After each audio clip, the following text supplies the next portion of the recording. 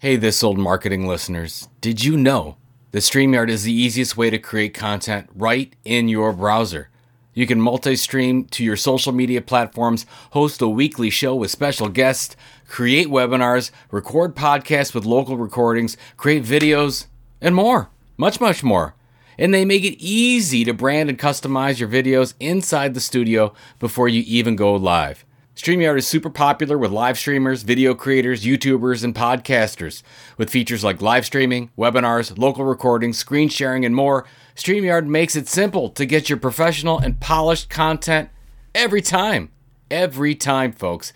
Get started today for free at www.streamyard.com. Do it today. And now, for your listening pleasure, here's Polizzi and Rose, covering the week of media, marketing, and digital content news. This Old Marketing. Take it away, boys.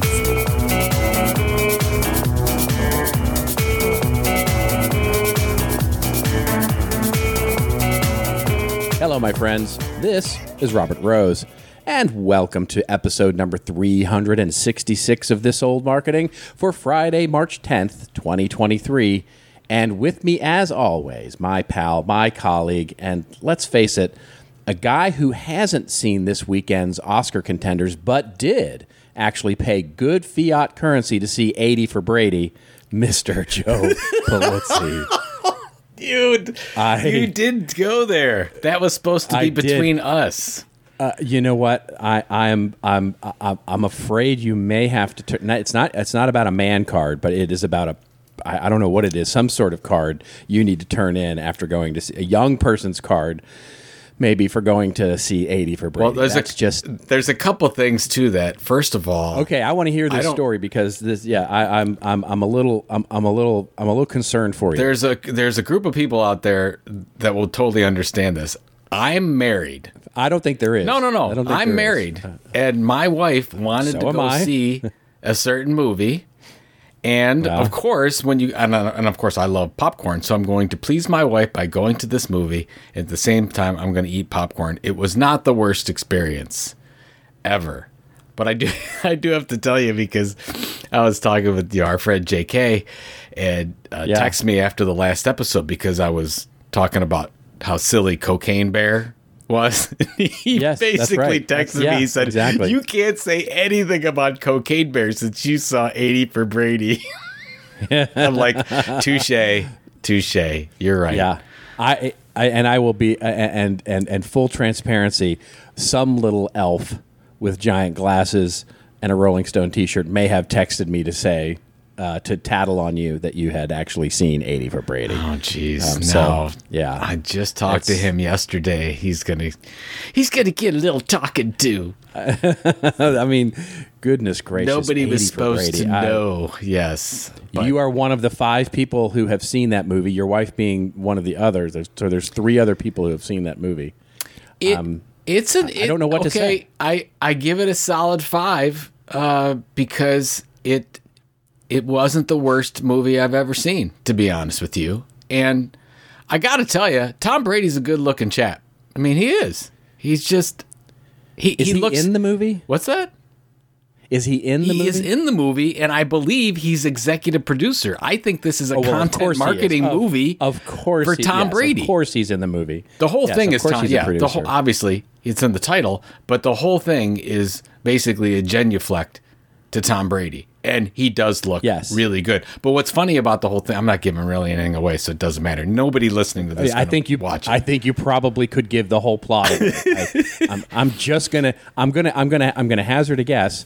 Some senior ladies go out and want to see Tom Brady play football. And so there's a journey here. That's the hero's journey of these ladies getting to the Brady game, and it's filled with shenanigans. Am I right? That's it. That's absolutely it. But it's historical fiction. First of all, it is based on somewhat a true story. But it's built around the Patriots comeback against the Falcons. What was that? 18, 17? Yeah, 18, I believe. 18. And so I watched that Super Bowl, one of the most amazing Super Bowls I've ever seen.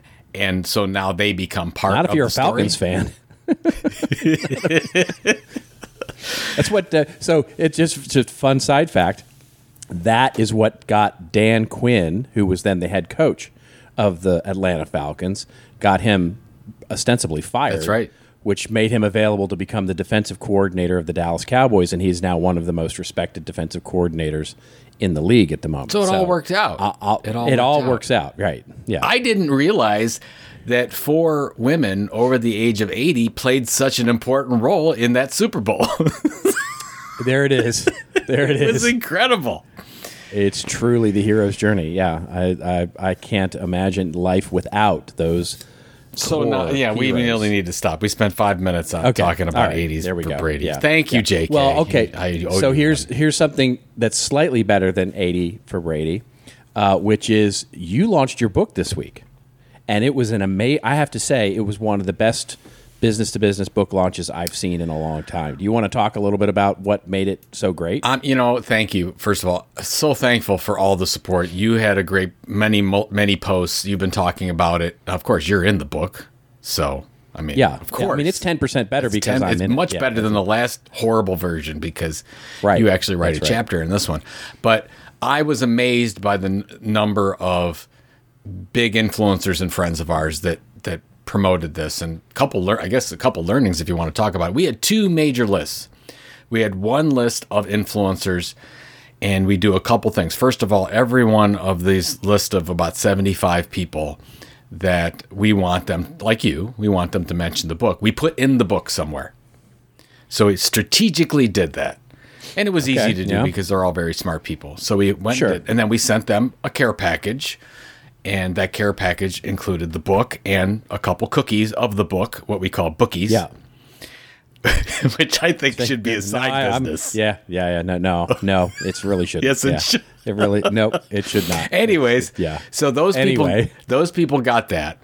And I'll tell you what really worked well. And you had something to do with this, Robert. So we sent out the 75, and then I got their emails, and the day before the launch, which was March 7th, I sent out a note and I said, hey, it's time, really could use your help. And I put 2 examples of people that already promoted the book and to set up a little competitive thing, I think. Yours was in there with the tequila, which was great. Yeah. And Ann Hanley's was in there. And she just, her LinkedIn post just went crazy. It got, I don't know what it was, like 30 or 40,000 impressions. It was just nuts how that one just went around. And I said, see if you can do better than these 2. And people actually tried. So you saw a lot of Andrew Davis. Oh my God. The marketing mushroom might be my favorite thing that he's done. The marketing mushroom. And then I went and I checked on GoDaddy and said, is marketingmushroom.com available? And it is not. So I'm thinking this might be a thing in the future that he's going to do, which is kind of scary. And anyways, so that worked really well. So you put them into the book, your influencers put them into the book, and then set up this little competitive thing. Make sure you give them all the assets. Worked really, really well, especially on LinkedIn. And then the other thing, you and I were talking about it beforehand, because you've got your book launch coming up, and you didn't know whether you should put together a launch team. And that's right. Brian Piper. It always feels so, I don't know, just forced. It just feels forced to me, this whole launch team thing. But you're talking me into it. Well, so we did a couple. We said, hey, last call if you want to be on the launch team. We ended up getting 199 people signed up.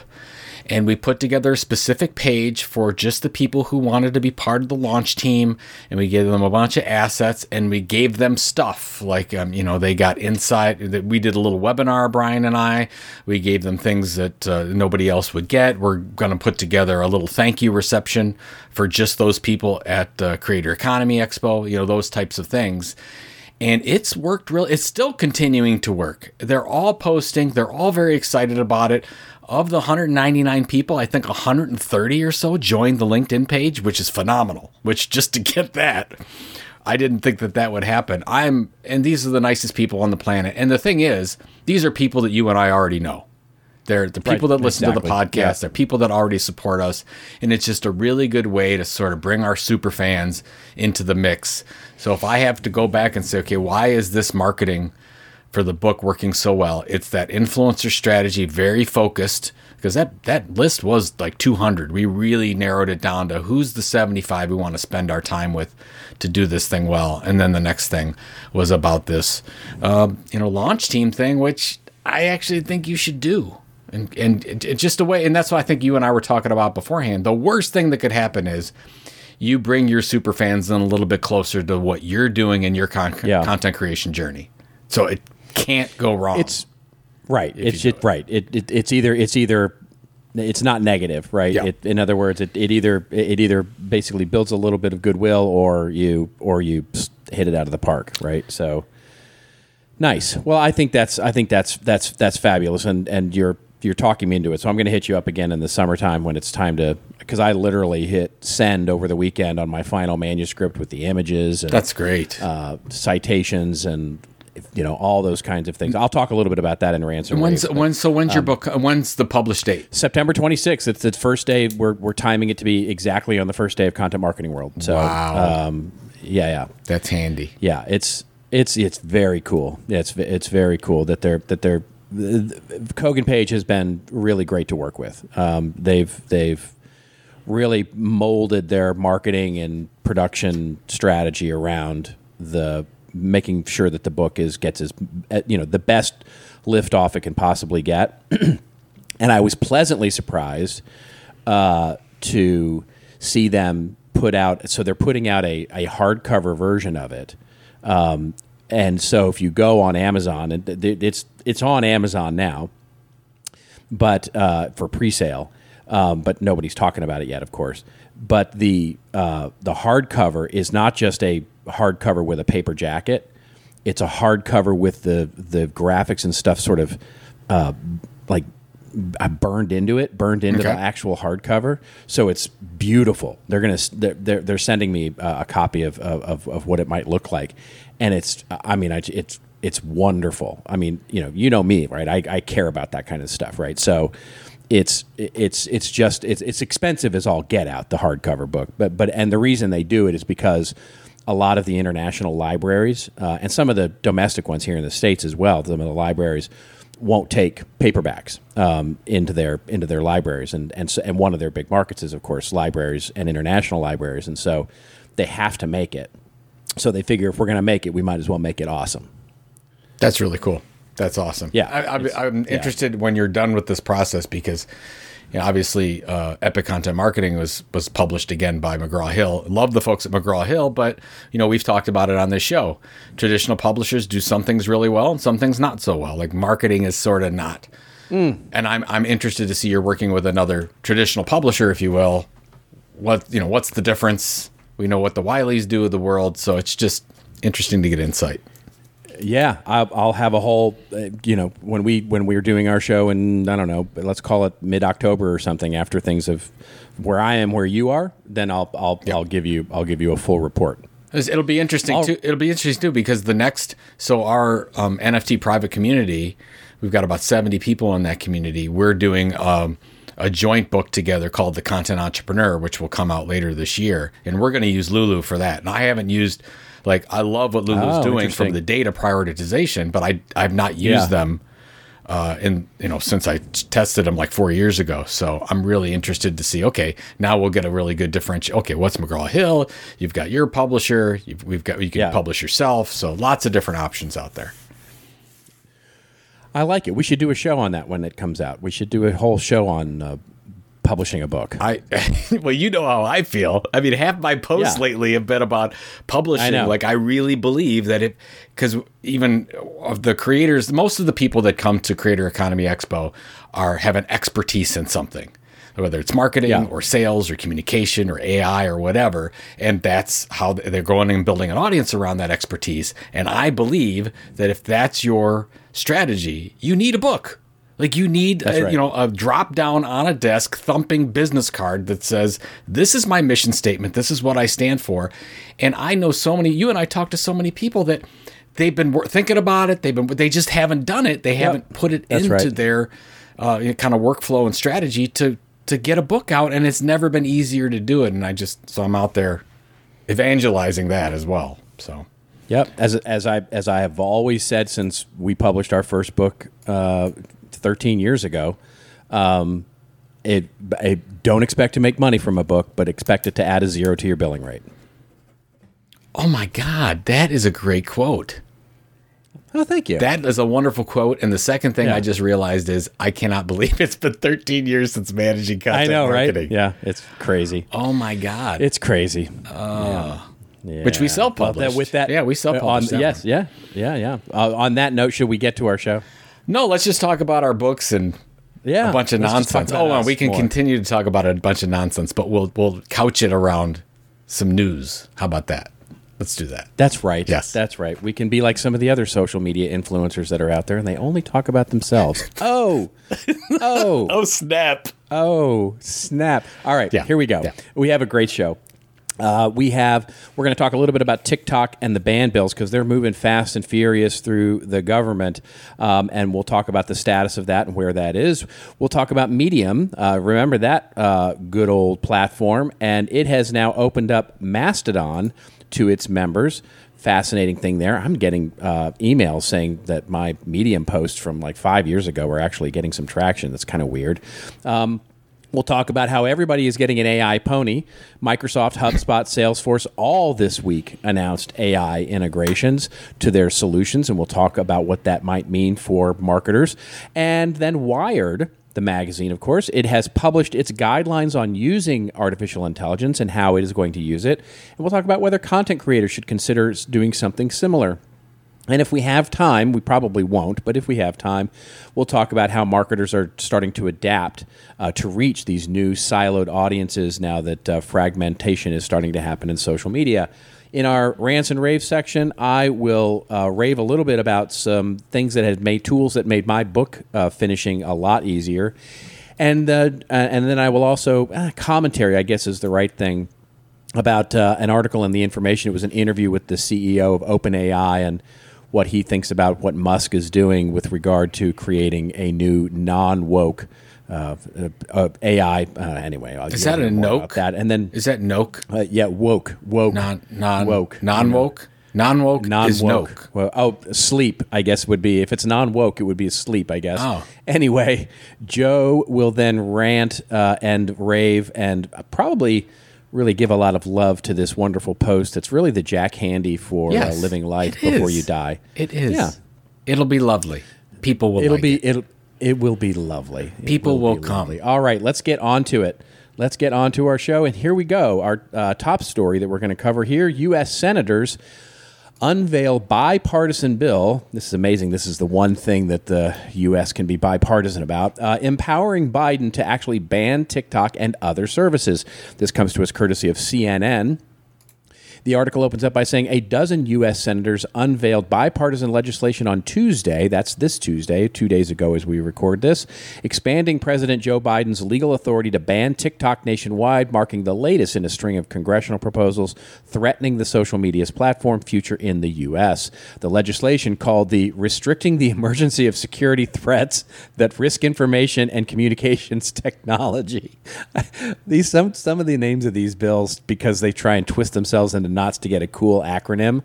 It's called the Restrict Act. So get it? Restricting the Emergency of Security. Can you Threats That imagine Risk the group the group meetings? There's a whole pizza on that. There's a whole pizza a whole pizza went down for that naming.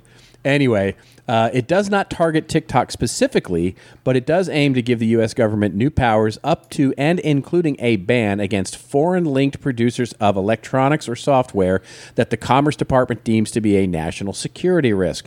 The proposed law takes a wide-ranging approach to fears that companies with ties to China can be pressured by that country's government to handing over American sensitive personal information. In the case of TikTok, lawmakers have said that China's national security laws could force TikTok's Chinese parent ByteDance to provide access to TikTok's user data. You've been talking about this for a long time. So are we finally getting there? You think this is going to happen soon? No, absolutely, absolutely not. I think we're on the path, and you're mentioning the fact that I've been talking about for the last probably year plus, that because of growing tension specifically between China and the U.S., that the U.S. would ban TikTok. And by the way, if you own, I own a few Chinese stocks, and they are really getting punished right now, because the more that this gets out in the news, the more people feel, oh, okay, well, maybe they won't be trading on the U.S. market and those types of things. Yes, so there is definitely something here. The market is working like this thing is going to happen ultimately. But my concern, and this is what I want to talk to you about, this is very overreaching. I don't know if you downloaded the PDF with the actual words associated with this. Did you look at the PDF that was in the... I have not yet. No, I have not yet. So I would be relying on you. That's okay. I perused it. It and looked at it. It's a little sleep-inducing, but it's very overreaching. And I know why they did this. And even the article in the CNN talks about the fact that they don't just, what's the quote at the end? Somebody says they don't want to just play whack-a-mole. Who says this? Instead of playing whack-a-mole on Huawei one day, ZTE the next, Casper, whatever, on and on, TikTok, we need a more comprehensive approach for evaluating and mitigating these risks posed by these foreign technologies from these adversarial nations, said Warner. This is a concern to me because I like the idea of capitalism. I like free markets. And even though you're working with China, who's not a capitalistic society, this could get big quickly. So if something happens, and I think I said it last episode, or maybe it was a couple before that, if something happens that triggers this to really move quickly, this could set back our relationships with all sorts of international companies, even though they only list China and Iran and North Korea and a couple other ones in the bill itself. I'm concerned. I don't know if you are, but I could see the U.S. government shifting their policy to be so restrictive that it impedes free speech the way we believe free speech should, and choices the way they should be had. I would have liked to see this just done on TikTok, but they didn't. They said, no, let's make it bigger. And I think that's a concern of mine.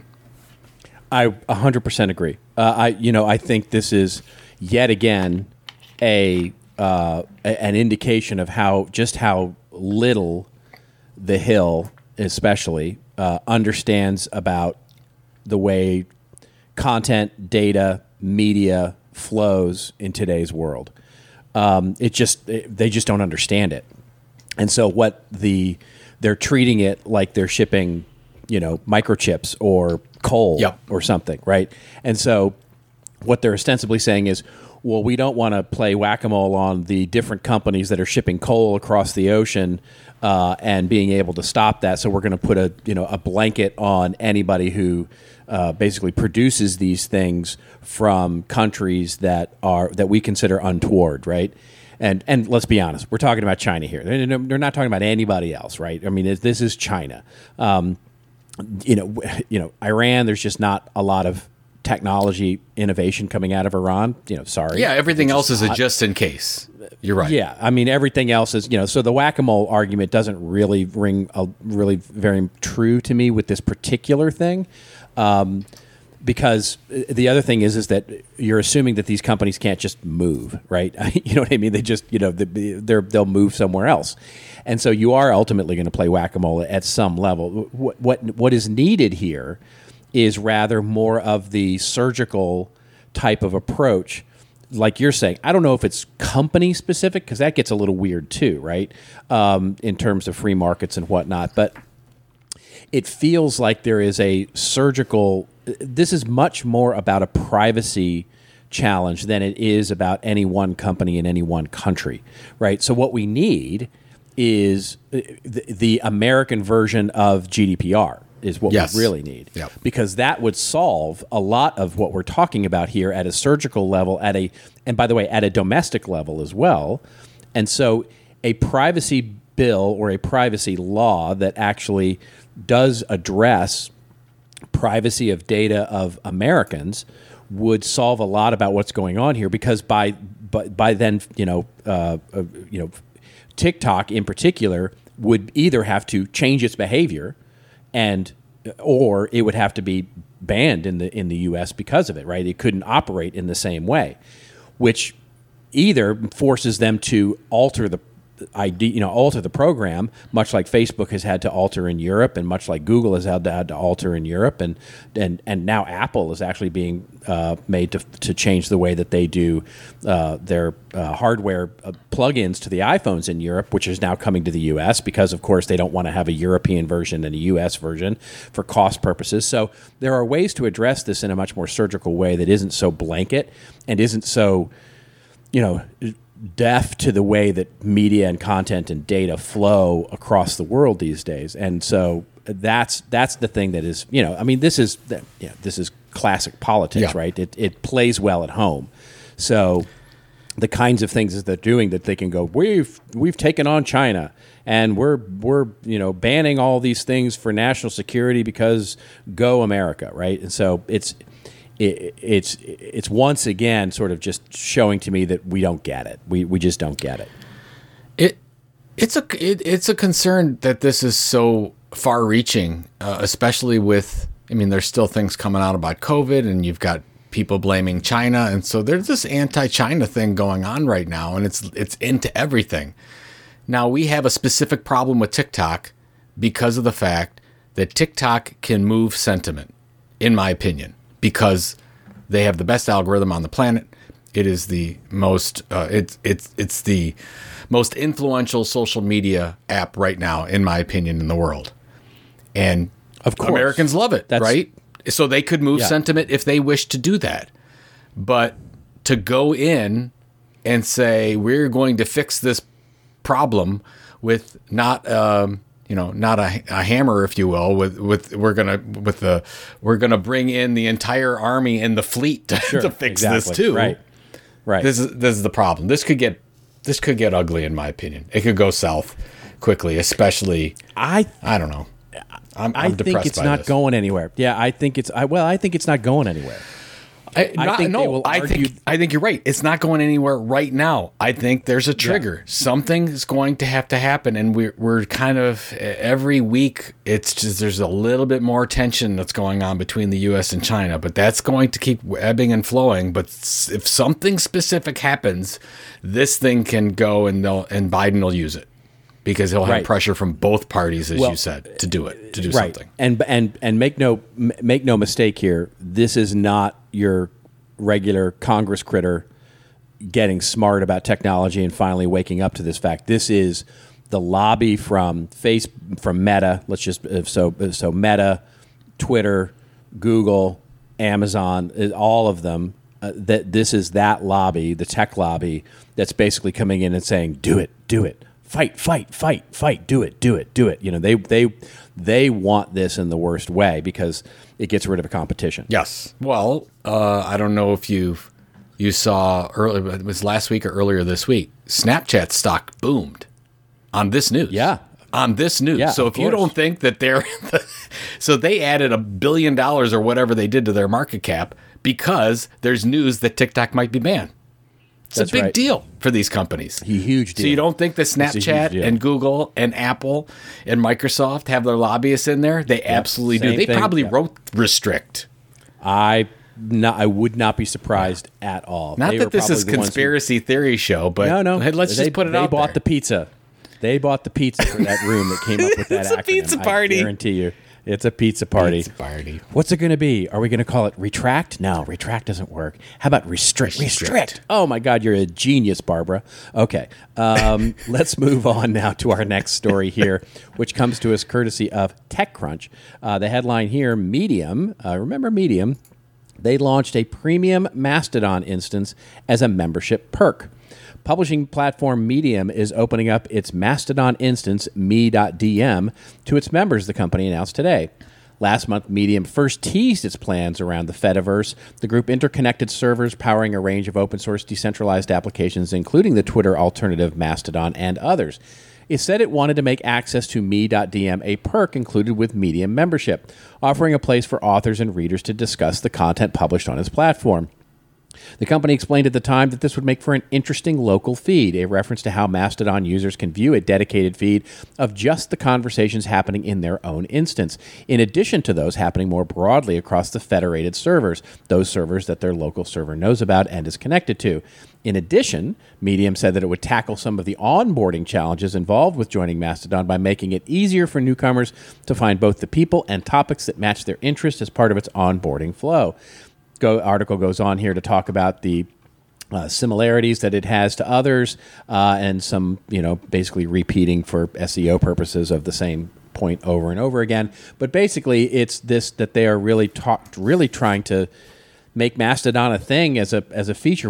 Do you think this is this just a desperate grasp for relevance in today's world from Medium, or is this something that is serious and we should pay attention to? I know that you're a big Mastodon fan. So I'm not. Well, I'm a Mastodon fan. I'm not sure I would say I'm a big fan. I mean, I'm still using it and I'm enjoying it, and I like the fact that it's a quiet restaurant instead of a loud party. But other than that, I recognize the challenges with it for sure. Yeah, so I mean that aside, for whatever that's worth, I think this is big ol' yawner. I think this is Medium should be going directly after Substack. Exactly. And they're doing this as a membership perk. I mean, I'm like, who cares? I mean, it's fine. It's fine. It's fine. Sure. It's okay. It's good even. But it is boring as heck when Medium has the opportunity to help their creators build an audience of an addressable database and go head to head against Substack. They could take that back, what they once had the opportunity to get, and they're not doing it, and they're doing this kind of stuff. Come on. That's what I would say. Nothing against Medium. I would just say think bigger because they have the opportunity. Now, if they decide not to because they don't want to be around in the future, then fine. Good for you. Good for you. That's right. That's what I would say. Yeah, it feels that's what it feels like to me. It feels very much to me like they have lost a lot of presence in the marketplace. Like just nobody's talking about them. And this feels very much like, hey, remember us? Remember us? We're still over here. We're still working. We're still trying to do things and not doing terribly meaningful, innovative things. It just, Substack is drinking everybody in that space's milkshake right now. I mean, there's just no doubt about it. Substack is on a hockey stick trajectory at the moment, and it's amazing. It's amazing, and this feels very much like we're still here kind of thing. And I think I don't think it'll matter at all. I don't think it'll cause a small or a medium or a large size ripple. I think the bigger story here is what happens now to Medium, right? What happens? Can someone come in a la Elon and pull it in, because of course it used to be part of Twitter and then it isn't, and then can it actually be pulled back into Twitter for Elon to make a much more broader platform, a Substack-like platform for Twitter, which would be a huge boost, by the way. And I don't know if you saw the news that he's getting some external investment now. He's actually getting. It looks like there have been a couple of deals he's closed to get some external. You're talking about Twitter. Twitter, the new Twitter, new Twitter. So there may be some things coming in Twitter's future. So Medium members. So this whole thing is packaged into a Medium membership. So I'm not a Medium member, but it says it's running from $5 per month to $50 per year. Whatever. You know what? Forget that. The members. Right. I think the membership part. Offer the service. Offer the Substack type service. Have it be free for the first 100 subscribers or 50 subscribers, and then charge your monthly plan based on subscribership. That's right. That model will work for Medium. But you're going to say, let's put in another thing, a feature. You say this all the time, Robert. Oh, just features. Let's put in another feature and we could charge $5 more for it. No, nobody wants this. So that's right. It's like that's right. That's right. Did you see the new Chris Rock special on Netflix? I have not yet. I have not. It's on my to watch list. I'm not going to give anything away, but the really interesting example is I think he's talking about, I forgot who, maybe Patagonia, whatever. He's talking about a Patagonia type company. No, he's talking about a car. And he said, hey, if you buy my car, I'm going to donate $250 to your favorite charity. And Chris said, that's a stupid idea. He said, you know what you do? Give me $250 off my car. I'm the number one charity. Right. Like, do it for me. Yeah, right. Like, I don't care about your whole charity. That's what this feels like. It's just like, That's right. we're going to do something nice and do the Mastodon thing. It's like, no. Just offer the service, Anyways. Yeah. Just be good at what you do. Yeah.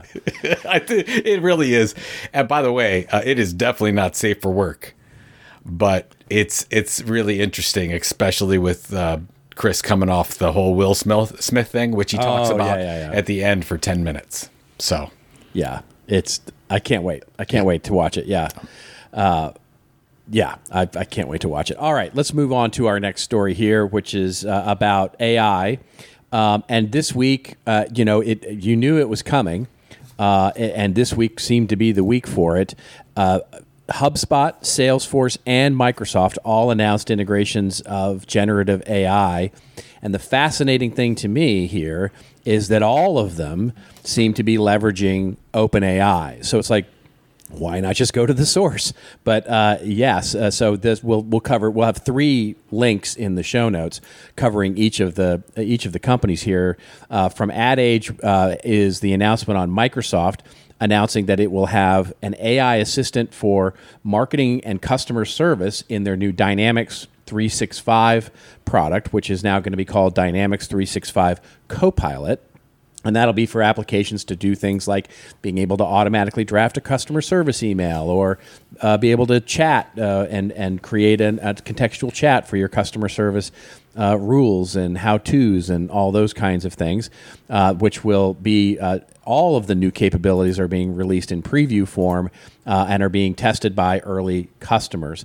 And then there is an article about Salesforce, which, by the way, totally had their how do you like them apples moment. Holy smokers, did they crush their fourth quarter earnings and sort of go, they went, hey, by the way, we're still here and we're still crushing it, by the way. I loved that announcement from Salesforce and had a chance to talk with some of the folks over there. And anyway, they're it's a good company that has gone through some weird crap of late. But I'll get off on a rant on that. But basically they came out and said, hey, by the way, we had this whole Einstein AI thing. Remember, we launched that in 2016. But basically, we're going to relaunch it and call it Einstein GPT and infuse OpenAI's technology into our new solution. And that will give much the same kinds of things that we just talked about with Microsoft on the thing, which is going to be, hey, we can help you craft emails and marketing, help marketers do landing pages, help customer service do all these things through a natural language chat interface. And then, not to be outdone by any of them, HubSpot actually announced this week 2 new AI-driven tools. One, another generative content, like the world needs another generative content tool, but basically a content assistant that allows you to write high-quality content, says the press release, and basically do suggesting of blog titles and writing blog content and emails and all those kinds of things. But the more interesting one that I think Dharmesh himself is working on directly is what they call ChatSpot.ai. And that one is a natural language sort of interface that helps you do tasks, right? So add contacts and companies to the CRM system, ask for custom reports like marketing, sales, and all those kinds of things, or again, draft emails that are personalized to people in your CRM system. And that'll be very interesting. So with all of that, I definitely have a take on all of this. What is yours on sort of where all this is going? Well, yeah, Microsoft and Salesforce and HubSpot all doing some great work, but this feels very eerily similar to the end of 2020, beginning of 21, when Web3 just took off. And all these big companies had to have a take on it.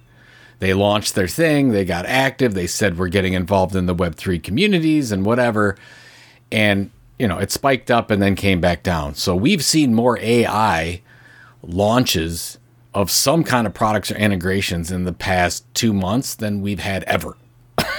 So I think that this is the trend for the next few more weeks, and then we'll go back to, okay, like, what are we really going to do with this? And there's nothing wrong with these things. I mean, I think it's amazing what Dharmesh has been able to do, like creating ChatSpot. He's been posting it on LinkedIn. I've been seeing it. It sounds like it's him, and he's creating it, and he's bringing 100. He says he's bringing 100 alpha members in every day and seeing what they're doing and getting back and really doing, one-to-one customer service type stuff. So, and that's just amazing that that's sort of his role at HubSpot as co-founder. But I think we're going to see another 3 of these next week and another 4 of these the next week. And I almost like just go to the source. But this is the shining hour for AI integrated tech. And in 6 months, we're probably not going to talk about these things for a while. That's my take. Well, here's what I say. To me, the interest, we talked a little bit about this last week on the show. To me, this integration is where AI will earn its keep. And what I mean by that is in all of the non-obvious ways that AI will be useful for doing existing tasks and getting streamlining workflow for marketers and people who use this software on a day-to-day basis. In other words, being able to say, hey, give me a report on last week's performance of this email campaign. And literally the AI spits out your report all formatted and ready to roll, right? Instead of having to go click and type and drag and drop this and figure out all of that, that's going to be the interesting application. The whole let's write original content. Let's write a blog post. Let's write a white paper summary. Let's write a thing. It already feels commoditized. Yep. And so the idea there that everybody's differentiating on that right now is, to me, a failure of marketing. That's a differentiate. So what I would say to all 3 of these companies is, shut up about the generative content stuff. Every solution will have that. It's like every solution will have the ability to email somebody. Every solution will have the ability to have workflow task management in their software, because you have to. That's like table stakes these days, and that has quickly gotten there. It's amazing and truly remarkable how fast we've gotten to the commoditization of this thing.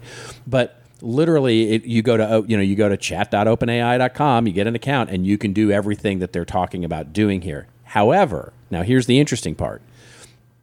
And we talked about this last time too.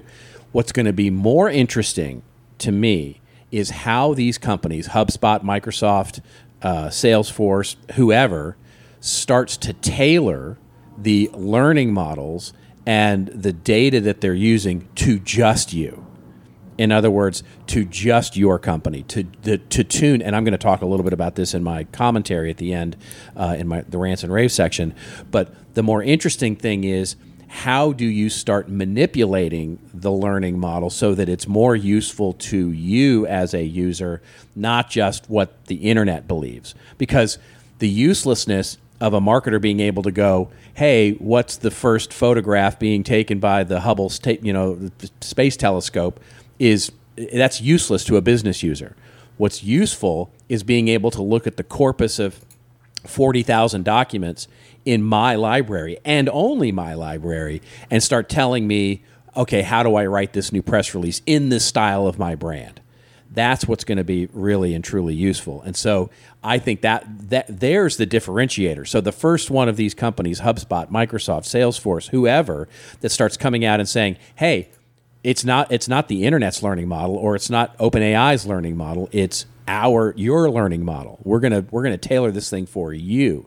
That will be the interesting things to watch, and then integrate it into the workflow, and you've got something interesting there. Interesting, yeah. I haven't thought about that, but that would be the right positioning versus the fact that you can't. I mean, I think to your point, the conversation that I'm seeing on social media is, will AI take my writing job is silly.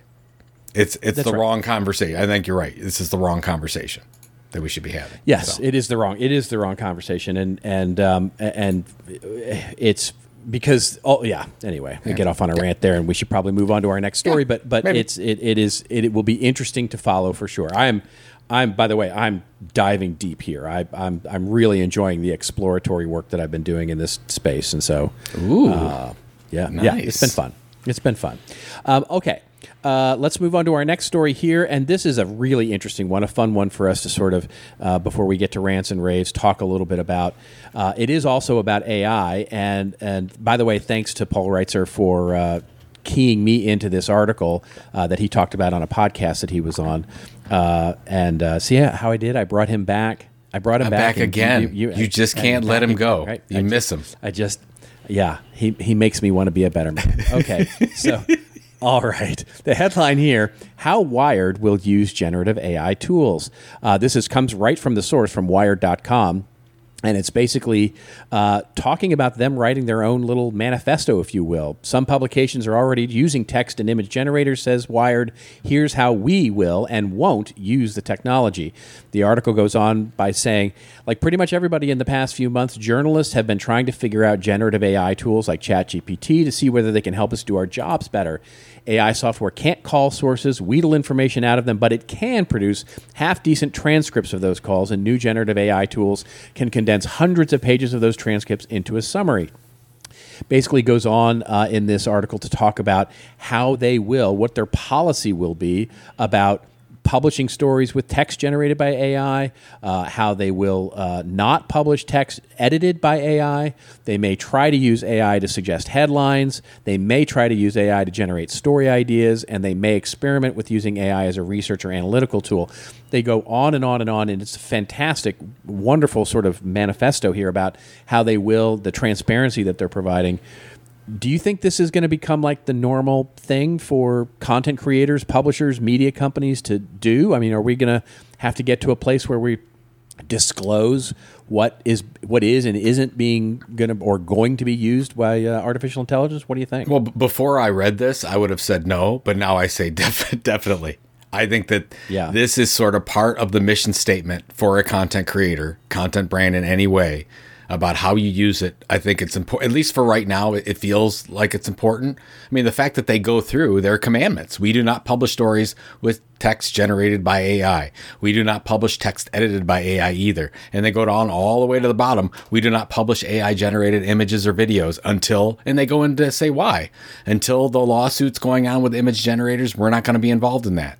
Like, I really think this is a very simple document. I'm super impressed by it. I would say that we'll put it in the show notes. I think that every content creator should read it, take a look at it, and tell their audience this is how we use it. I think people right now want to know. Now, in 6 months or a year, maybe they don't care. Maybe this is not an issue.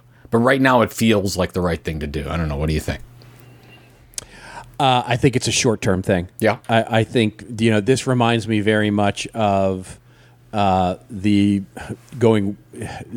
reminds me very much of how in the early days, companies, and I'm not saying this is a good thing. I'm not suggesting at all that this is a good thing, but in the early days, how there were disclosures on things like ADA compliance and other elements of content compliance that companies used to put on their websites to say, here's how we comply with the ADA, the American with Disabilities Act is what I'm talking about. Mm-hmm. Now, I'm not suggesting that's not a good thing, because I understand that access and fundamental access to websites is hampered a great deal. But I remember back in the day, let's call this early 2000s, when we were still building a lot of websites in the company I worked for and doing content management and being able to publish structured content and clean HTML and clean code and clean, and there were all kinds of requirements that we used to have to meet to basically meet ADA compliance and publish things in a way that the readers, the technology at the time, the way that the readers would work for the blind, would read websites to people. And so in some cases, you had to publish an entirely different website, basically one that was, compliant with the readers and all those kinds of things. So this reminds me very much of that. which is in the short term, I think this is a publicity play more than it is a real challenge. I'm not saying they're not earnest about it. I'm just saying that, it's definitely sort of a, it's a little bit of virtue signaling in my mind. Sure. But should they do it? Should people do it? I think so in the short term. I mean, it certainly makes sense in the short term to make people feel more at ease, and especially the people who have larger audiences and want to maintain a level of trust, especially if they have an artist a community that of artists or others that would be more concerned about these technologies than others. Wired being a perfect example of this. Their audience is typically creative people and technical people who are going to have a little more concern over this than, say, somebody reading, Homes and Garden. And so, if Homes and Garden uses AI, I don't think their audience is going to care that much. So I think ultimately this is a short-term play that will wear itself out quickly. But to your point, if you're in the art industry and you're in the tech industry, this is something I think you should do now. And yeah, so this is absolutely. how we're dealing with. You're right. 100%. If you're the Gift Card Association blog, you don't have to necessarily do this. Yeah, I mean, photography sites used to disclose whether or not they had digital photography, right? Or they would accept digital photography. Same kind of thing, right? In early art magazines used to have to disclose or chose to disclose whether they would take digital art, created entirely in Photoshop.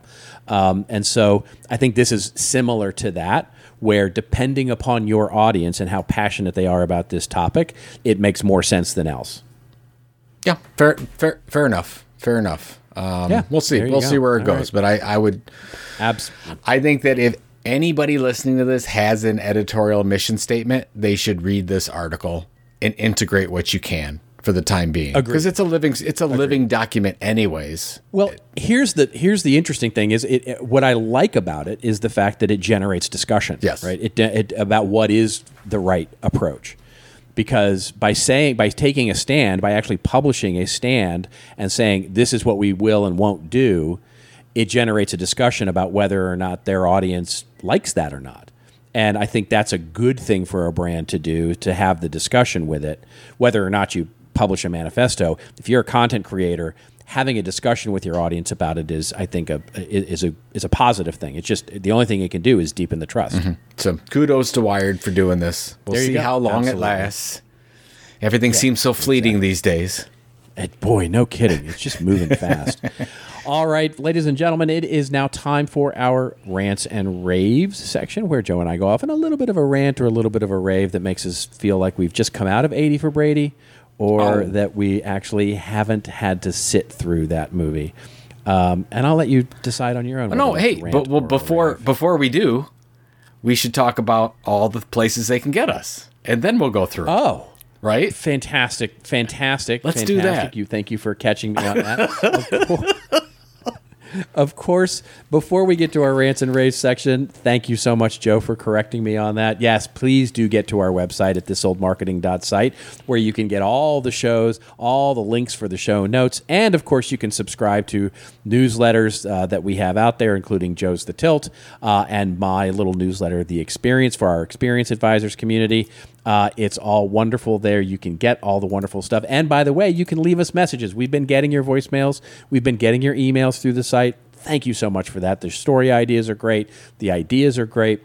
Your kind words are always appreciated. We love it. We love all of you so much for listening to this show. You can also hashtag us up on Twitter, of course, with This Old Marketing. I'm still debating coming back, but I am monitoring the Twitter channel for all the story ideas, so do continue to do that. I'm getting added a lot, and I'm just like, I want to respond. I know. So bad, you're going to have to do it. Yeah. When you do your book launch, it's going to break you. You're going to have to do it. I'm gonna probably have to come back soon. It will break you. All of that is there at thisoldmarketing.site. We will break you. What do you predict? Pain. Oh, that's two movies. That's two different movies. All right, movies, never mind. But two good ones, yeah. All right. Do you want to go first? I'll go first. Mine's quick and easy. Okay. This is sort of fluffy and a little bit sentimental, but I wanted to share it. I put it in my random newsletter because I think that we get so, and you and I talk about this AI stuff and content marketing and book launches all the time. What's really important? And I saw this post from Sahil Bloom, and I follow Sahil on LinkedIn. And basically, Sahil made a list of the 10 things I know I'd regret on my deathbed. Now, this is very dependent. This list, I'm just going to go through the 10 and then I'll head over to yours. But these 10 are very dependent about where you are at in life and what your age is. But I want to go through these and it's interesting. So basically, number 1, not spending enough time with my kids during the magic years. Of course, you need to have kids, so it depends. My kids are older now. But number 2 is much more interesting to me right now because of where I'm at in my life, not spending enough time with my parents during their remaining years. So think about that. Number 3, not training my body and mind during the middle years. That's so important right now. I have so many of my friends that are struggling health-wise right now. So don't take that for granted. Number 4, allowing true friendships to atrophy over time. Sort of like I did when we stopped this podcast, Robert. So we had to bring it back because our friendship was that important. Number 5, allowing negativity to linger in my life. I love this one. Number 6, letting money control my life. Oh my gosh. Number 7, not leaving something that lasts beyond my life. Why are we doing what we're doing? Number 8, wasting precious time stressing about the stupid little things. Number 9, not working on things I consider meaningful. And number 10, allowing my quest for more to distract me from the beauty of enough. So a little sentimental, a little fluffy in places, Robert, as you know, a little Jack Handy-ish, if you will. But I like it because it gets you thinking that, hey, it's not just all about creating a better piece of content or a better story or building an audience. It's really about why are we here in the first place. So just a nice little friendly reminder, and I'll put that in the show notes. Yeah, it's a good reminder. It's a good reminder in so many different ways for, because I don't have kids. Both my parents are gone. And so, but I'm a little older, just a little bit older. Just a skosh. And so, just a skosh. But all the stuff, what I really resonated with when I read it, when you sent it over, was the stuff about not confusing more with enough. Because I've definitely been guilty of that in the past. And not understanding what I'm really trying to pull out of the universe, what I really want to manifest in my life. It's not necessarily more, and I learned that in my lesson in that, as 2019 turned into 2020, that lesson came crashing down on me in a big way of the more versus enough versus health, and so those things are connected, and that is a hugely important lesson to really start to think about. Be really clear about what it is you want, what is enough, right? And then start working from that, because it's important for sure. Yeah, and there's so many things, right? The stressing over stupid things and the health one. I mean, it's just we all have control over these things. So and maybe that's the thing that I want to get across to a lot of people. And when I do some mentoring, I talk about that, is a lot of these decisions that we fret over, we have 100% control, but some cases we feel we can't do it for some reason. And you just have to keep asking yourself, why do you feel you can't do it? And you get down to the point where it's just your own fears. You absolutely can make these decisions. If you decide to do them, you've made the decision, but you just are not doing it for whatever reason. So it's this whole thing. Right. I can't do it. I can't make that. I can't make this money. I can't take this job. I can't. Well, don't say can't. Say you don't want to, or you won't, or you can do it, but it will take these things to get there. But there's no can't, right? Come on. Yeah, that's right. It's another great reminder that worry is the most useless emotion that there is. Worrying is not a useful emotion at all. There's nothing useful about it. And so it's not meant to say that you shouldn't feel fear or regret or concern. It's to say that worrying about things like that is not a useful, productive use of your life. Deal with it or don't. And worry comes from indecision. That's right. So if you're worried about something, you're not making a decision somewhere. That's right. Exactly. That's exactly. So there you go. All right. Well, that was lovely. That was lovely. I like that. Let's keep it going. Nice. Let's keep it going with something positive. Well, okay. I'm not going to do that. Actually, I am. I'm going to rave very quickly about a site that So I've just finished the final manuscript on the book. Yay! And Congratulations. I spent my Saturday. Yes, I spent my Saturday. There's more than 70 citations I have in my book.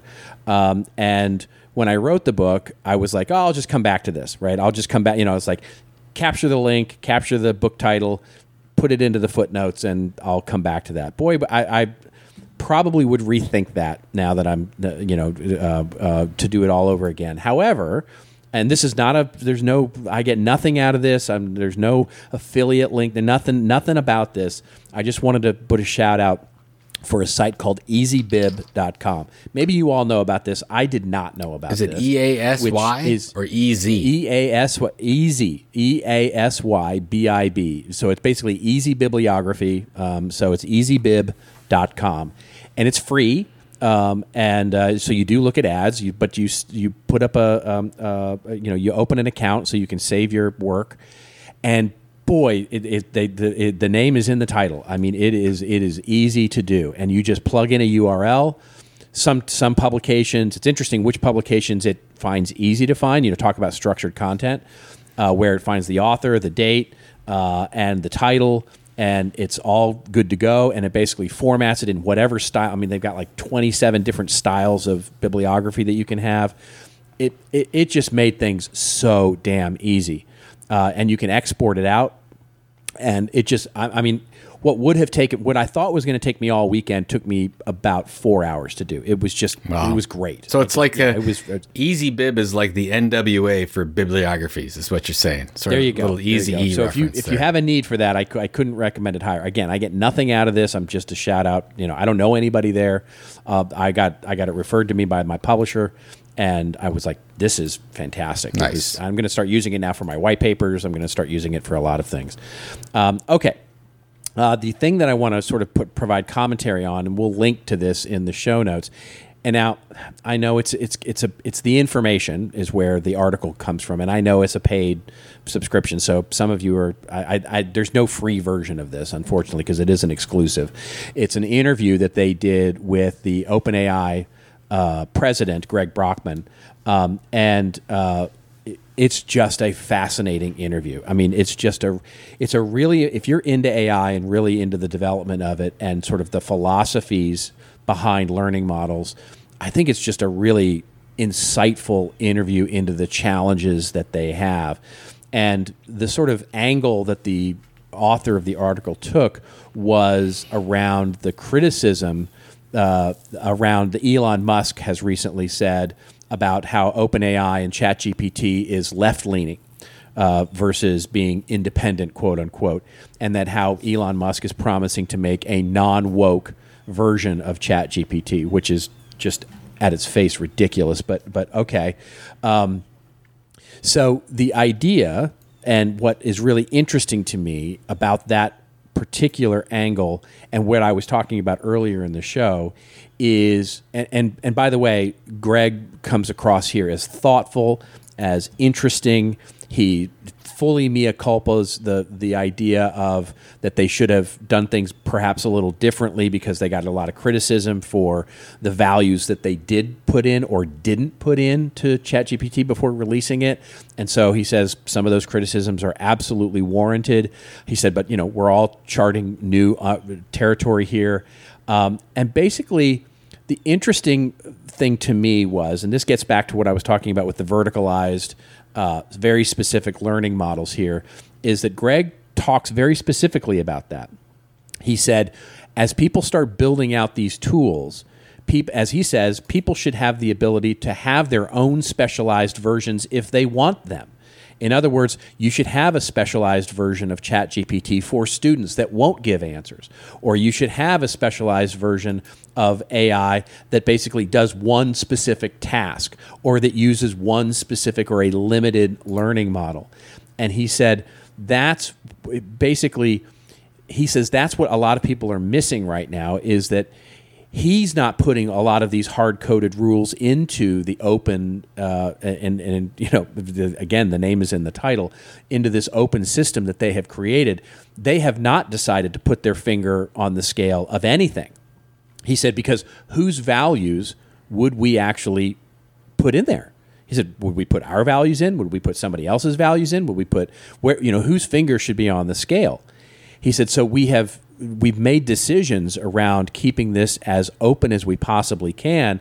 But what we have to remember is that by keeping it that open, that it is indeed a reflection of what it learns. So it's a reflection of all of us. And by its very nature, will have bias that will shift over time. In other words, it may be that left bias is on the internet right now. Because why? Because it's more popular, because it's right, because it doesn't matter.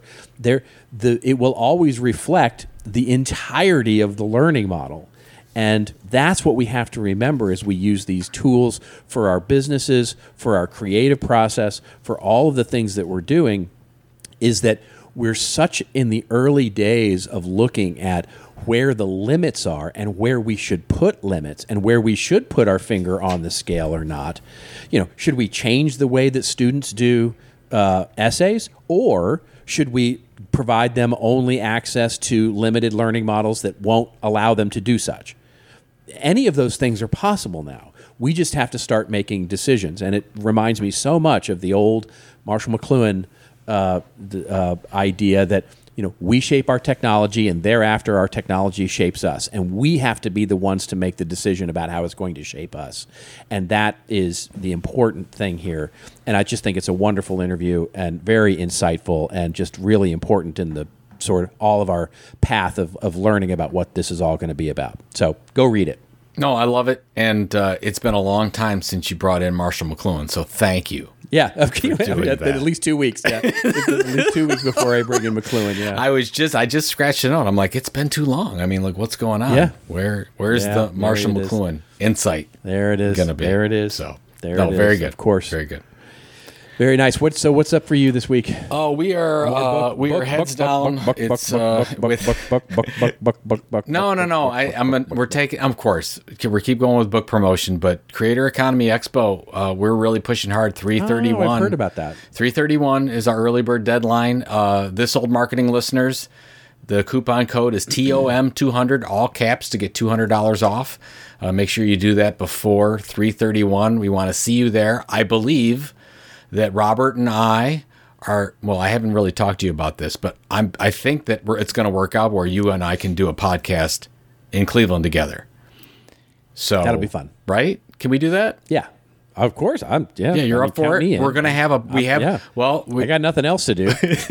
There's going to be a podcasting studio on the show floor. And so you and I will be there. We're going to do it. I think we can do it if it works out live in front of our wonderful listeners. And we would love you all to be there to see us. Just be idiots in person instead of just through Can we get audio. alcohol again? The one time the 2 times we've done this, we've had alcohol. So I think we should have beers or something. Yes. Oh, that's for sure. Yes, we will. We're going to work something out. Of course, I haven't told the operational team yet, but they like it when I spring things on them in the last minute. Yeah, of course. They seem to really dig that. Anyways, I know they do. What do you have going on? We're again just. It has been a busy front end of the year. So, just a lot of client work has been great. Just finished the book, so I have freed up a little bit of my time to do other things, and I'm thinking about my presentation for CEX. So I'm thinking about that, and that's going to be fun.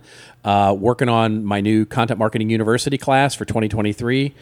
So it's busy. Wow, busy time. Yeah. Yes, absolutely. Yeah, busy time. All right. Well, that is all for us this week. Thank you so much, by the way. And we will see you again next week. And remember, until we see you again next week, that it's your story to tell. Tell it well. See ya. We'll see you on the next This Old Marketing.